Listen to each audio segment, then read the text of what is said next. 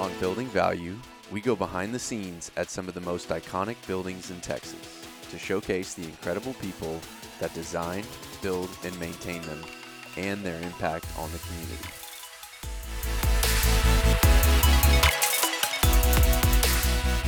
So I like the remote expert, and that's something that we're using already. So we have the application, and we're looking at different ways to be able to use it, whether it's a QR code on the control panels that we manufacture that people can scan it and immediately get routed to a remote expert. Or the way we do it right now is a little bit more manual, is they typically call in, and then we say, okay, let me send you this link, and we'll start the call that way, right? But it happens in their browser. They don't have to install an app, anything like that. But you could, build it into an app if you wanted to. But that has been helpful for us, that, moving over into the operations side of the building and remotely troubleshooting.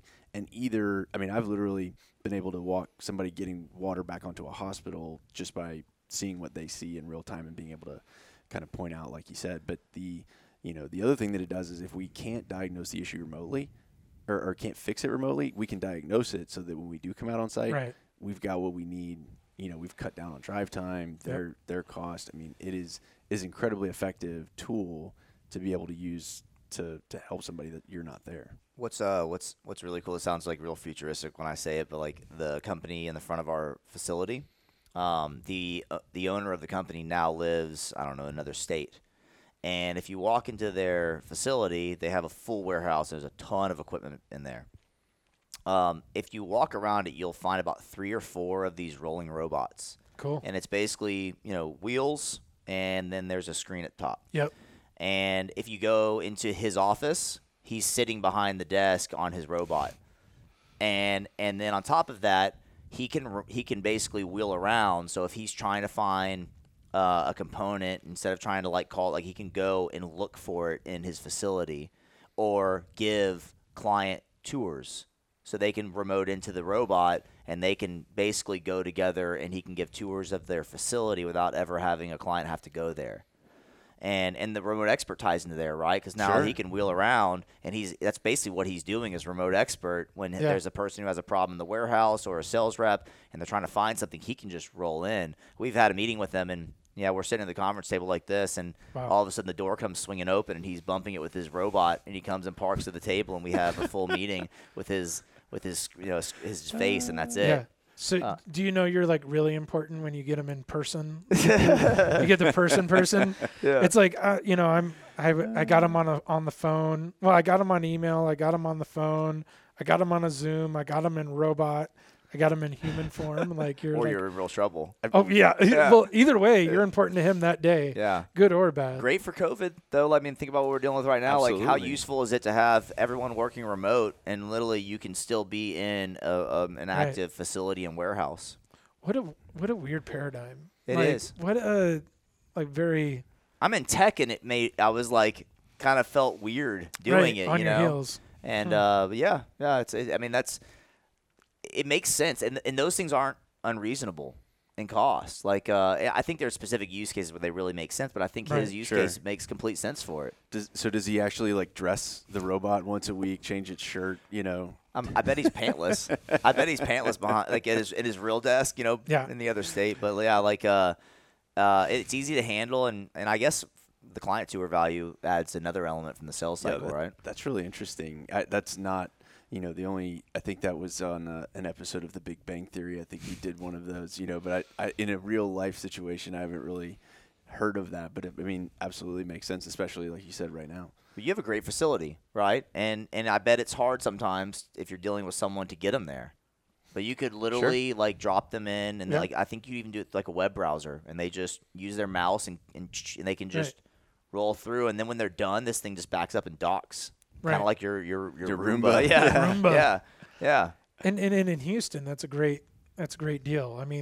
You'll never lose the in person, but go to a meeting. You can't talk to somebody into coming to your facility because they got to deal with 2 hours of traffic, and you're like, well, maybe I wasn't important enough for them to be there in person, but hey, at least I kept the conversation going. That's a huge thing. Yeah, for sure. So what other, I think the other component that we've talked about with these, especially the VR, like what we were doing earlier, is this aspect of ongoing training for building operations. And we do a lot of training. Had to pivot to virtual training recently, but that's, me in front of a camera doing Zoom classes, right, with actual equipment. This would take it to a whole nother level. Yeah, actually, COVID's not been a good thing for us in the short term. Like, I mean, it hurt our business. Like, that's just being honest, right? But the opportunity it has provided has been significant. I mean, we're getting a lot of calls about now people recognizing the importance of virtual training and it not just being a webinar. Like, Right. everyone is so tired of webinars. Like, do I really have to watch a talking head again and a PowerPoint presentation with 97 bullet points per slide? Like, Oh, yeah. people are just, I mean, they're zoning out. They're on their phone Right. like this, Yep. because they're just not interested. And so people are understanding the need for virtual training. Sure. It's funny when you talk about AR, VR, 'cause like I mentioned, AR is like just a much bigger market because there's so much day-to-day things. But the VR technology is just so awesome. Like, people get hooked on it. And there is a lot of value there. It's getting recognized because of this problem that the opportunity in virtual is really key. And that's good for us. It positions us well. People are wanting to know about the technology. That's really what Right. we're doing now is we're saying, hey, like, let's not talk about sales. Let's not talk about budgets. Right. Let's just sit down and let me educate you on this technology, find these use cases, and let's work through that and see if it really makes sense for you. Once we do that, then we can start talking about budgets and things in the future when they're ready. Right. And that's what's happened. And what I see as is the biggest potential for the use of the training in our industry, for the facilities managers, for the Yeah. stationary engineers, is in that virtual environment. And we keep referencing the training that we did. We'll have a little separate video for everybody that can watch kind of us going through that VR environment. But we can put people in a situation in that virtual environment that you can't in the real world, right? Like, I wouldn't want somebody to learn how to stop a brake tank from overflowing by flooding a mechanical room. Right. Right? But Right. in the VR, you could do it, and you could make it random. Like, you could add that gamification, right? Yeah, so the scenario based is what I kind of Yeah. call that. Like, that's where, like, the catastrophic stuff. Right. That's where, like, it may never happen, but people don't know how to react. It's not even just about preventing it. It's what about how do you react when it happens? Sure. Correct. Like, what happens if you're at a construction site and this crane collapses? Right. Like, muster points, right? All these different factors. I got a good example. We were working into one, and this company was like, look, we have a facility. We deal with chemicals. And a chemical fire is an interesting fire. And these different fires that we may encounter in our facility is tough. Not only that, but, like, people, they take a test. They understand what they need to do when it happens, but how do they really know? So what we put together is the idea of randomizing the fire. Right. Even the size of the fire. So, like, do you go get a fire extinguisher Right. or do you trip the sprinkler system? Right. Because the sprinkler system is going to cause a lot of damage in the facility, Huge, yeah. but it's also going to save lives if necessary. Right. So you would randomize the size, but then it's interesting. So there's other things to think about. You grab a fire extinguisher. It's how you use the fire extinguisher. If you're just spraying it fast, that's the wrong way to do it. You're Right. supposed to spray it at the base and take a very slow motion through it. And so if they have a small fire and they grab the fire extinguisher and they do it wrong, it's not going Creates to a put it big out. It's fire. going to flame, right? Right. Or they do it right and it's done. And so it was an interesting thing around at what point, if they did that wrong, they still now need to go trip the sprinkler system. Sure. Right. And then they need to go out the door. They need to trigger the alarm and exit, right? Right. And that's something that, like, training that in the real world is just not. You can't recreate that urgency. And I can tell you, being in that, I mean, you're so immersed in that Right. environment, especially when we did the driving simulator and the person in front of you hit the brakes. Yep. It felt like I was about to be in a car wreck. Right. I mean, so I think if you're in that environment, you Yeah. see that fire, you're going to have that urgency to react. Like, You want them to like- feel that threat Yeah. almost. Exactly. Yeah, and before today, honestly, I thought VR was ridiculous. Like, I didn't think we were there. I thought it would take time. That braking thing that we did, dude, I still have a little, like, adrenaline from it. Like, I still feel it. And when Sure. you can spike that emotion, and then you're, like, running around the room, you're like, oh, man, where did I put the gas masks? Oh, this design doesn't have gas masks. Like, it doesn't have a muster point. You'll feel the emotion. The more you can trigger that's kind of tying into the emotion, which is the why. The Yeah, why factor the is why. always what you start with, right? Right. Let's be honest. Most of the training is the what it is and how you do it, right? Right. And that's where you lose that value, where the VR can actually bring that while also providing more of the what and the how, right? So, another really awesome use case, and I'm actually gonna get to try it in the next 2 weeks. Is one called, I think it's called Flame, and Okay. it's a firefighter training. Okay. And this thing you put on a suit, and you have the VR headset on, and you're actually going in as a firefighter, and you have this tool that when you turn on the hose, you feel the amount of pressure of this hose, and this thing will heat up Wow. and make you like it does all these things to capture that emotional intensity of a fire when you're dealing with it, and I think that's unreal. And I'm going to try it in a couple weeks. I can't wait. Nice. But that ties in more to what you're saying is like, how can we use VR to provide training for things that you just cannot simulate in the real world? Right. Like our distracted driving simulator, we Right. built that for Texas A&M. It was funded by State Farm, and we did it because they're doing a presentation to kids, and they're telling them why. I mean, there's all these emotional videos they share, and they're showing this Right. data, but you can't put them in the parking lot and say, hey, all right, now that you've gone through my presentation, Run through this wall. yeah, I'm going to start sending you some text. I want you to drive up on the freeway, and let's just see how well you do, right? You've paid some guy to cut you off, Right. as their head's down. I mean, so you can do it once. yeah, Yes. right. Yeah. So- you so can definitely do it once. we did that so they can feel it, and they can understand that when your head is down looking at that phone, you cannot react if a car pulls in front of you. And Well- that's where the value of VR can really come in. Well, and I think the why is so valuable on the design engineering side. I was told once that you don't become an engineer without a minimum of 10 years of experience. And the reason why is because the math for people that are math gifted and science gifted, that stuff is very easy for us. The theory is easy for the people that are good in those realms. But the sheer experience, the mistakes, the years of mistakes is the value. And man, you could spin people through a lot of designs using this simulation and show those mistakes and show those whys. And that's the thing it's like an evolution. It's like machine learning. I saw this great thing on machine learning, and they were running through multiple generations like in 30 seconds. And that's why the program then learned how to drive around a course, because it did like 1,000 generations in 30 seconds. Well, maybe you could do 100 generations of a design in 30 minutes. Like, that would be great, because like then maybe your system selection changes a little bit, your cost of the system you're designing and understanding of that cost sensitivity is there. There's tons of value, and you could make this thing as deep as possible. And then you can immerse anyone in the world in it. So deep as possible, and then take 7 billion people and put them in it. That's the thing that just blows my mind. Like, Absolutely. yeah. Explain something. Like, what's the most famous book ever published? And I doubt it was published 7 billion times. Probably just the Bible. Probably the Bible. And I don't know. I haven't looked it up. But I doubt it's been published 7 billion times. So, but you could do this, and make it this depth, and then put everyone in it. Everyone. That's a, whoa. It's weird to think about, right? It's weird to think about, because we forget that like one of the greatest technology jumps in human history is the written word. That ability to learn something, write something down, hand it off to the next generation, and like, hey, these are my mistakes. Read them. You know what I mean?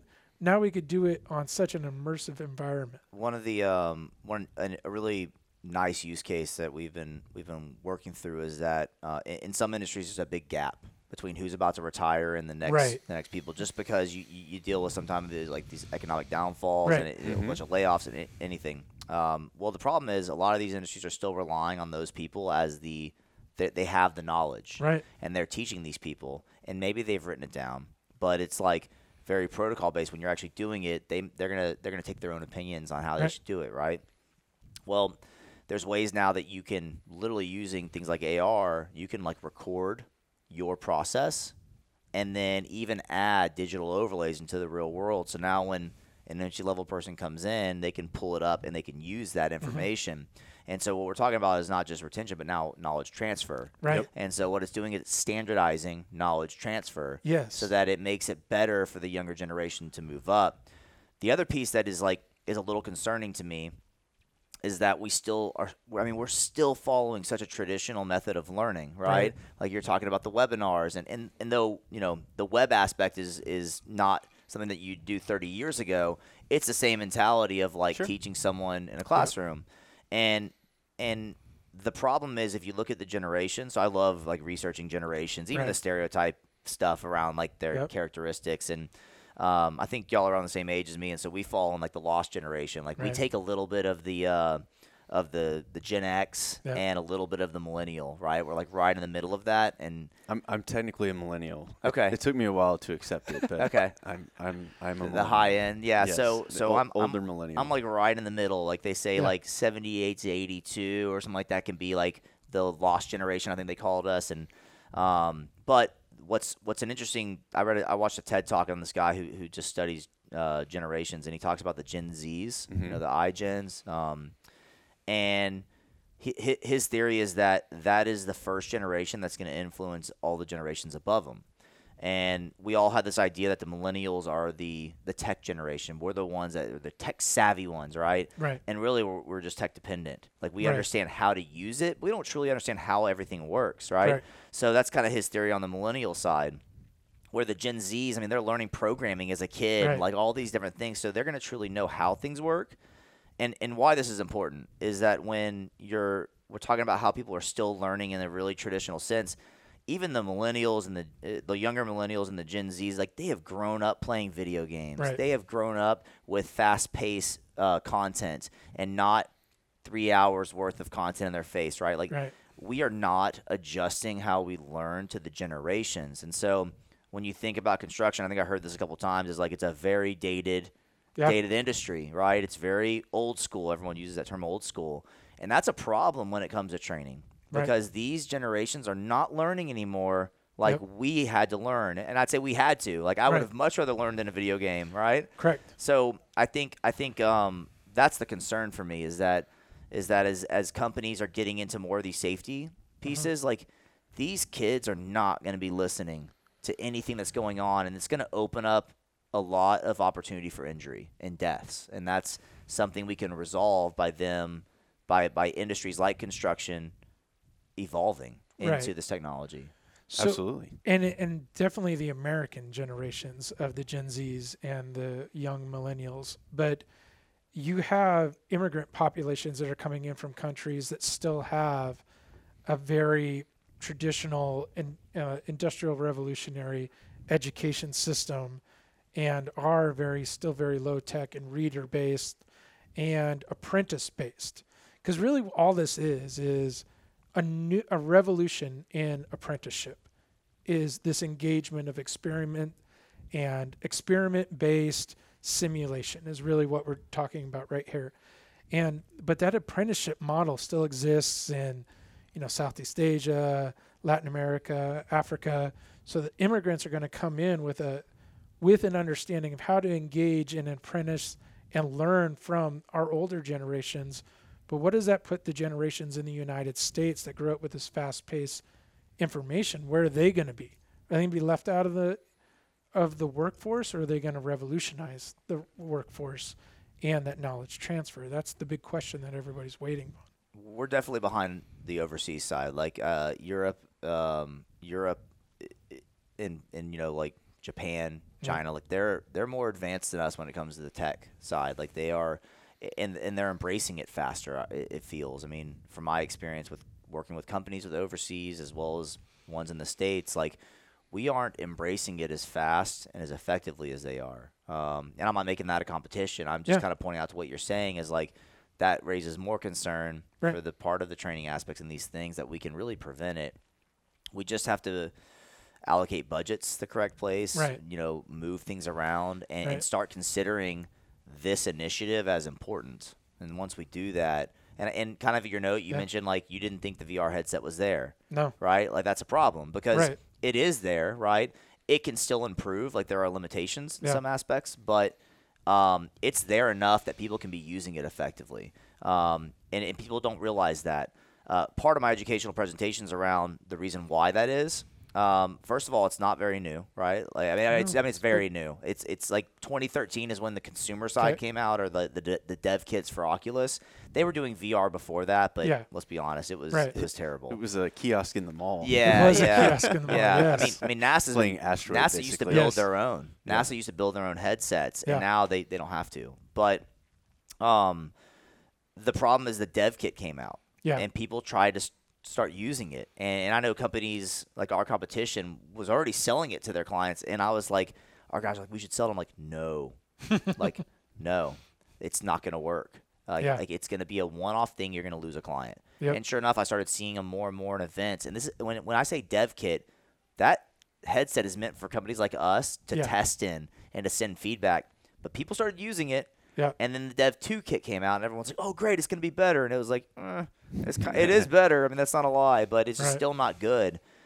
Then the consumer one came out, and that's, I think, when people they were still hesitant, and now it's possible, especially now that the Quest has come out. Yeah. And so, and the HTC Vive, has a standalone as well. So I think the reason why that matters is it's a cost investment. I mean, if you have to buy a headset for $400 and buy a computer, right, you're now spending, a couple $1,000s per station. Where now the headset for $400 as a standalone is an option that's scalable. Sure. It's something Yeah. that you can get behind. So Well, I mean, you look at a classroom of 35 people and you look at the textbooks that they have, and those textbooks are probably market priced at $85 a textbook. I mean, you're right at $400, Yeah. but wonder if you allowed the kids to do a working co-op, so they're not all in school at the same time. Maybe they have a job as well, and maybe they come in for their series, which is like 30 minutes to an hour, which is their lesson inside your class that day, and it's all phased throughout the day. I mean, I don't know exactly how to make it work. I'm just saying that the price point is close. yeah. It's not necessarily there, but it's close. Point is, we don't need to think about how it works right now. Right. The thing is, like, the discussions just need to start occurring and saying, Right. like, okay, like, this technology's ready. Right. What we always push proof of concepts. Right. That's a big thing of ours. Like, I don't want to sell a big project for the first time someone's coming into it. I want to sell it as small as possible with the Right. most value, so that they can get more buy-in internally and then grow it. Right. It also helps eliminate technical debt. So we don't build a big thing and they go, oh man, really only 25% of it was useful. Right. Right? Let's build small and then grow it. And I think those discussions just need to start happening. People need to say, Right. okay, technology's ready. What are we lacking? Where are we struggling? Right. What's going on in our issues with training, as an example? And then figure out the most value, so the least amount of investment, and start there. Right. Right.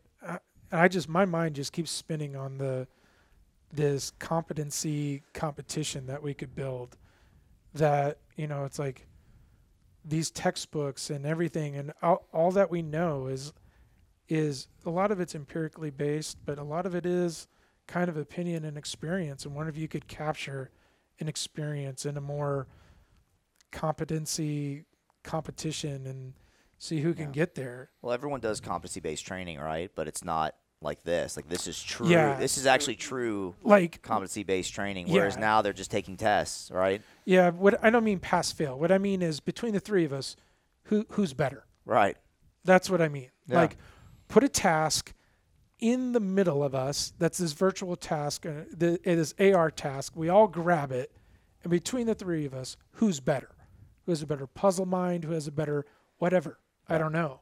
There's a movie in Portuguese on Netflix called 3%, and the 3% that pass all these randomized tests get to go to the island. So they live in barrios, and I think it's supposed to be in either I think it's supposed to be in Brazil. They live in these barrios, the 97% of the population. Okay, and then you got to go take these tests, and who gets to go to the 3%, the promised land. And these tests are very weird, okay, but they're all intelligence based. Like, what if we got this strategy, if applied to everyone, could change our understanding of intelligence? Because the benchmark we have for IQ is it's not there.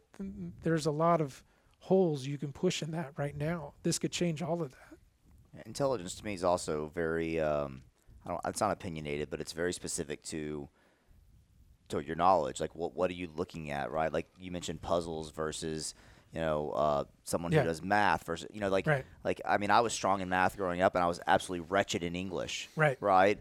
And so I think your intelligence level, especially when you're dealing with a career, not Right. how smart am I generally, Right. right? Like that's where the IQ comes in. It's like if you determine who's better in what specific Right. roles, as you already identify with like stop work authority. So all Right. these things you're thinking about are all like exactly what you should be thinking about, because this can identify who knows What in what area? where in what area exactly, who's the best in those areas, and it makes friendly competition. Right. Just because someone's better now, Doesn't mean they're better tomorrow. this sets a benchmark. So if Tim gets crushed by you in this Right. AR example, right? Like he now knows he needs to get better.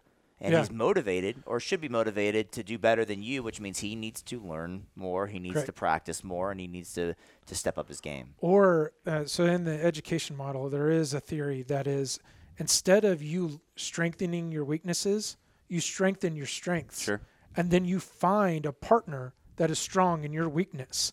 And think of the beautiful collaboration. If we've dropped that 7 billion people in this, we find people we've never met before that satisfy our weakness. And I see intelligence as a trait that is like athleticism. Okay? You're athletic, you can run, you can do this. And like you were saying, there is these competencies. There's like a sport that you're good at. It's like, dude, you're 7 foot tall. You're going to go play basketball. Like, okay? Like if you're athletic and you're 7 foot tall, that equals basketball. Right? So it's along those lines of finding those competencies, but it's also this like innate talent. And man, It's funny you mentioned that. I was actually thinking the exact same thing, because we use the StrengthsFinder, the Gallup StrengthsFinder assessment at our office, and it was very eye-opening for me to take that and to see that my strengths are more task-based than people-based. And I took it at a time where I was also trying to pivot towards outside sales, and I was terrible. I mean, like the idea of cold calling, Scott McGee in our office, who's, co-founder with my dad and VP of sales, he's like, hey, I just need you to call these guys and let them know we're going to this trade show and blah, blah, blah. And I was like, I don't know what to say. Like, I can't even start this. And I'm like, how do you do it? And he couldn't even really explain how he did it, because it was just naturally his ability to do that. And so, yeah, to be able to, I mean, rather than taking him as questions or have it be this immersive deal, but like you said, when you figure out what those strengths are and you can apply them, it makes a big difference. You can practice as much as possible, but like eventually there's a talent aspect of it, no matter what. 100%. I remember when I was teaching tennis, there was two students. I'll probably tell this story between these two students till they die. They were very competitive. Right. I had one student who, I would say wasn't as athletic and he wasn't as coordinated, but he worked his ass off, and he was training since he was little. This other kid, I was over there, and I look over and I see him hitting on the wall. And I walk over and I start talking to him like, hey, like, you play tennis? And he's like, well, no, I just moved here. I saw that there was tennis courts, so I picked up a racket at Walmart, and I'm just kind of hitting this wall. I said, just come do my class, And so he comes over, and it took him like, I don't know, a month, and he was already like competing and eventually starts beating the other kid, even though the kid really was playing more tournaments, practicing more. And the practice is an aspect, but that talent, like that kid had a talent for the technical mechanics of tennis, the athleticism, the footwork, especially the footwork. Like he immediately picked that up, and you can teach it only so much. Right. Eventually, like they just have to have it. Sure. So, I mean, I just see this as a huge opportunity to break down all barriers and reform a community based around competency. You could dissolve all identity. You could dissolve all of the problems, all the differences, and then reunify around your ability and the ability of your team. And then what if you found this team that fills all the gaps, and then go conquer the world? Go take us to Mars. Go do whatever. Take us to Mars. Elon Musk will hire you. Let's go to Mars. His strength is as a visionary. Of course. Like he's a visionary for sure. I love it. I think that the one thing I want to leave, at least with the aspect of virtual reality, is we talk about a lot about what the user's going through and what they're experiencing. What the business gets is one thing that's key about games is that statistics. Yes. And so when you play Call of Duty, Yeah. Probably everyone listening has kids who play it, or they've played some type of first-person shooter, and it's tracking everything. Like, Yep. you know how many kills, your shot, Yeah. how inaccurate you are. Dude, I hate right? the accuracy one. Yeah. Oh, yeah. I hate it. Like after a few beers, you can see your accuracy drop, right? Man, You start just- spraying it everywhere, and so Yeah. like it tracks that, and it's interesting that some stats are more important to other people. Like for me, I was never that concerned with having a ton of kills. I wanted just more kills than deaths, and if I could do Yeah. that every time, I was winning. And Yeah. my accuracy mattered. I don't know why, because I- that has no significance to winning Yeah. a game, but that mattered to me. And what was important though is that it's tracking all of that. Right. And so when these when companies are bringing in training, and they're bringing it into a simulation, this doesn't have to be VR. This is just simulation-based Right. training. It's trackable.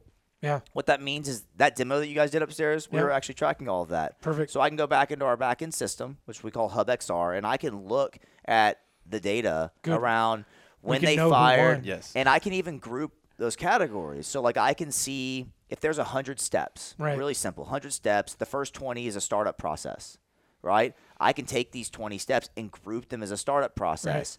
Now, if let's say 1,000 people from a company go through this, Right. I can look and see what category people are weaker in. Correct. What type of hazards are they missing? Or are they missing the people that are actually working incorrectly, like they're Right. doing a safety violation, or are they just missing a hammer on the ground that is Right. out of place?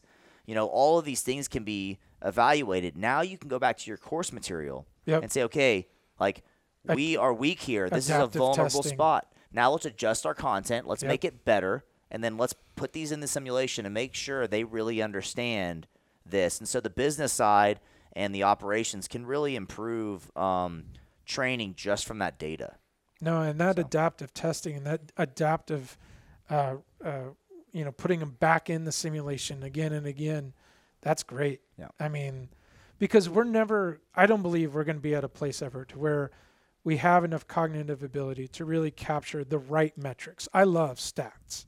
I love statistics, but it takes almost a transcendent mind to actually capture what buckets.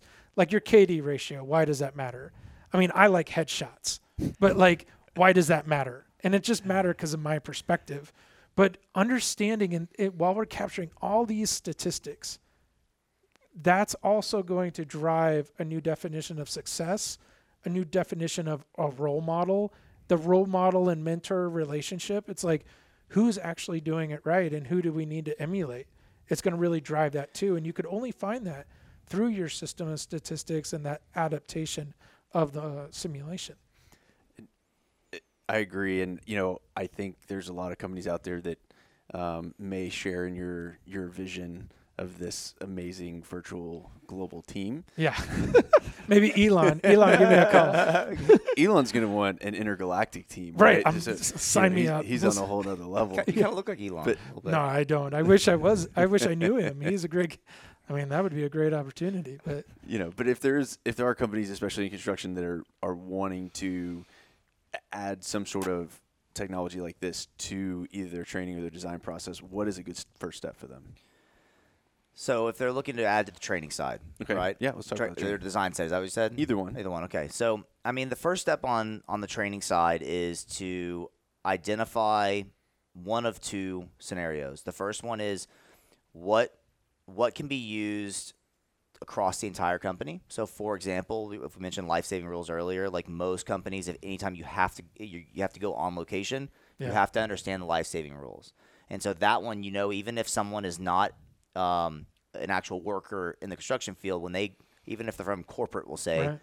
they still have to understand that. So that simulation can be used across the entire company, Right. not just a specific division Right. doing a specific process. Okay. Or you identify the most catastrophic one or the one that has the highest risk, and you make sure whoever's doing those, that they're getting a simulation that really covers that so that they're as safe as possible. On the design side, this one's a little tricky for me. Because I think the best use case right now is honestly bringing the design into the construction site. So it's actually a little bit after the design has been approved, right, and you have it, but like being able to make sure that the people on location are building it the way it's supposed to me, that has a ton of value. Right. Mostly, if you're looking to go, what's the lowest cost to be able to get some value? I mean, I think remote expert makes the most sense in that Right. aspect when you're stepping into the construction side. There's not the issue with the design phase. To me, is kind of what you identified. It's very fragmented. It's kind of Right. hard to go a portion of the way in because all Correct. you're doing is fragmenting something Right. that's already fragmented. So it's like you're Right. kind of adding to the problem. But bringing it in visually into something like VR. I mean, like I said, take a second and like look at like Right. Revit in VR, right? Go on and look at the videos and see what you get out of it. You know, does that add value to you? That's something that I leave more as a question mark for the listeners. So for Sure. the design side, what I see is, first of all, a lot of our designs are schematic in nature. As a design professional, we take it through permitting, and then there is a handoff of responsibility after that for the contractor and the tradesman to finish out the project. But on the design side, to where the type of clients you should really be focusing on are clients that do EPCM delivery, because that's a fully integrated. They're doing the design, the procurement, the construction, the management. It's fully integrated. So those clients like, Jacobs, other firms that are fully integrated top to bottom, those are the firms that if you went after, there would be a lot of value there, because in the design process, you take it through schematic and permit, and then you would kind of flip it on its head and redo everything and take it to shop quality drawings, and you would have every little thing located. And that's why you would have to be fully integrated vertically, because you would be putting all this front end loaded work and you wouldn't see the value until the building was built. So the only way to capture that money is in reduced change orders. And the only way to have the reduced change orders is you're literally the guy holding the title of the building that you then sell that final product to your client. So as my recommendation to you, find you're clients right. that do EPCM. They need to be like the full turnkey solution. Right. I mean, if you're like we've had some discussions with those, because it is interesting like how they can take it from A to Z. Yeah. If you're thinking about the pure like just design, you Right. know, like because you're right, like the handoff gets tricky because Right. you have to have everyone on board, and that's a tough thing to solve. If you were to say, you know what, scratch the construction, and we're just focusing on design, like you still have the ability to bring this in, kind of like I mentioned in my office, right? Yep. So I think that comes at the very end of your design. Like Sure. you've worked it to the point where you Right. know what, like this is kind of a final approval thing. And I think it comes into sales, marketing, Right. as well as kind of final sign off, because Yep. putting a client into Right. the environment and saying, all right, like let's walk through this. Let's see Right. how the room feels, the size, the layout, the benefit of that layout. Actually, I put together a really nice use case for control rooms. Nice. So think of the oil and gas company. They have these control Yep. rooms, and it's not very easy to say take the competition and do another control room. Right. Right. It's real sensitive information, and it's always running. Right. But there's a really interesting strategy around the layout of the control room, Yeah. the lighting, the way the computer is structured so that it doesn't hurt your eyes, all these Right. different things, and the way lighting can change based off of day versus night. Yeah. Directional sound, spatial sound, Interesting. alarms, right? Yeah. I'm sitting at this desk. How does the alarm sound impact me versus the person over here? What's my visibility from my computer to the big screens up front? All of these interesting things come into play when you design a control room. Right. So where that can be used is two pieces. One, you can build one and give someone a tour. I mean, you can trigger voiceovers based off of where they land and let Yeah. them see all these really awesome things. You can also, when you're actually working on a project with a client, at that final design phase, once you've worked through everything, put it into VR, because that's a little Yeah. bit of an investment. Put it into VR at that point and give them a true walkthrough. You hope that also eliminates more Right. back and forth Correct. as what was there and not, and literally you can put them back in it. If they Right. say no, we had this layout this way. You're like, no, here's the final layout that we set, Right. and you can put them back in and show them the scale of that. Well, and buy-in right now is very difficult because what it is it turns into a page turn. The only people at the meeting that know what construction drawings have a lot of familiarity looking at construction drawings are the design professionals. And they've looked at that drawing package for probably 1,000 hours. So they're like, yeah, there's page 1, there's page 2. Yeah, this is great. And getting that buy-in, getting that final sign-off is huge because it isn't communicated in a page turn. That's why a lot of times we'll do a PowerPoint presentation. But then again, like we've talked about all day, that isn't a great communication tool, and it's not good for knowledge transfer. Design's interesting. I find it. I mean, I was building a house a couple of years ago, and then it flooded during Harvey, so we did Nice. not continue that build. But we were the first of this like spec home, this new model they were building, and so they had the designs, and they were showing us the blueprints and all this, and right. Well, 2 major failures happened when they were building our house. One, because we added this like additional room up top, they no longer could have a real fireplace, so they had to make it like a fake fireplace. The other one is they had this idea of the staircase, but it was interesting because the way the door opened, the front door, because it was like literally right there, it would bump the first stair, the first step. So it was like these simple things, Right. but from the designer, it seemed good. And when we saw it, it looked fantastic. I'm like, I love this layout. Everything looks fantastic. But the moment they started building it, right? Right. If they would have put that, those different models into something like VR, they would have been able to identify, no doubt, like the issue with the room just literally breaching over it, or the idea of the staircase. It's pretty interesting. And in communicating that space feel, I mean, that's where architects really do a great job. They really do. And but the average person doesn't think 2-dimensional and then think abstractly about how the space feels in the 3-dimensional. That's not their job. I can't do it. Yeah. Like to your point about being able to feel what it would look, what it would feel like to walk into this office and look around.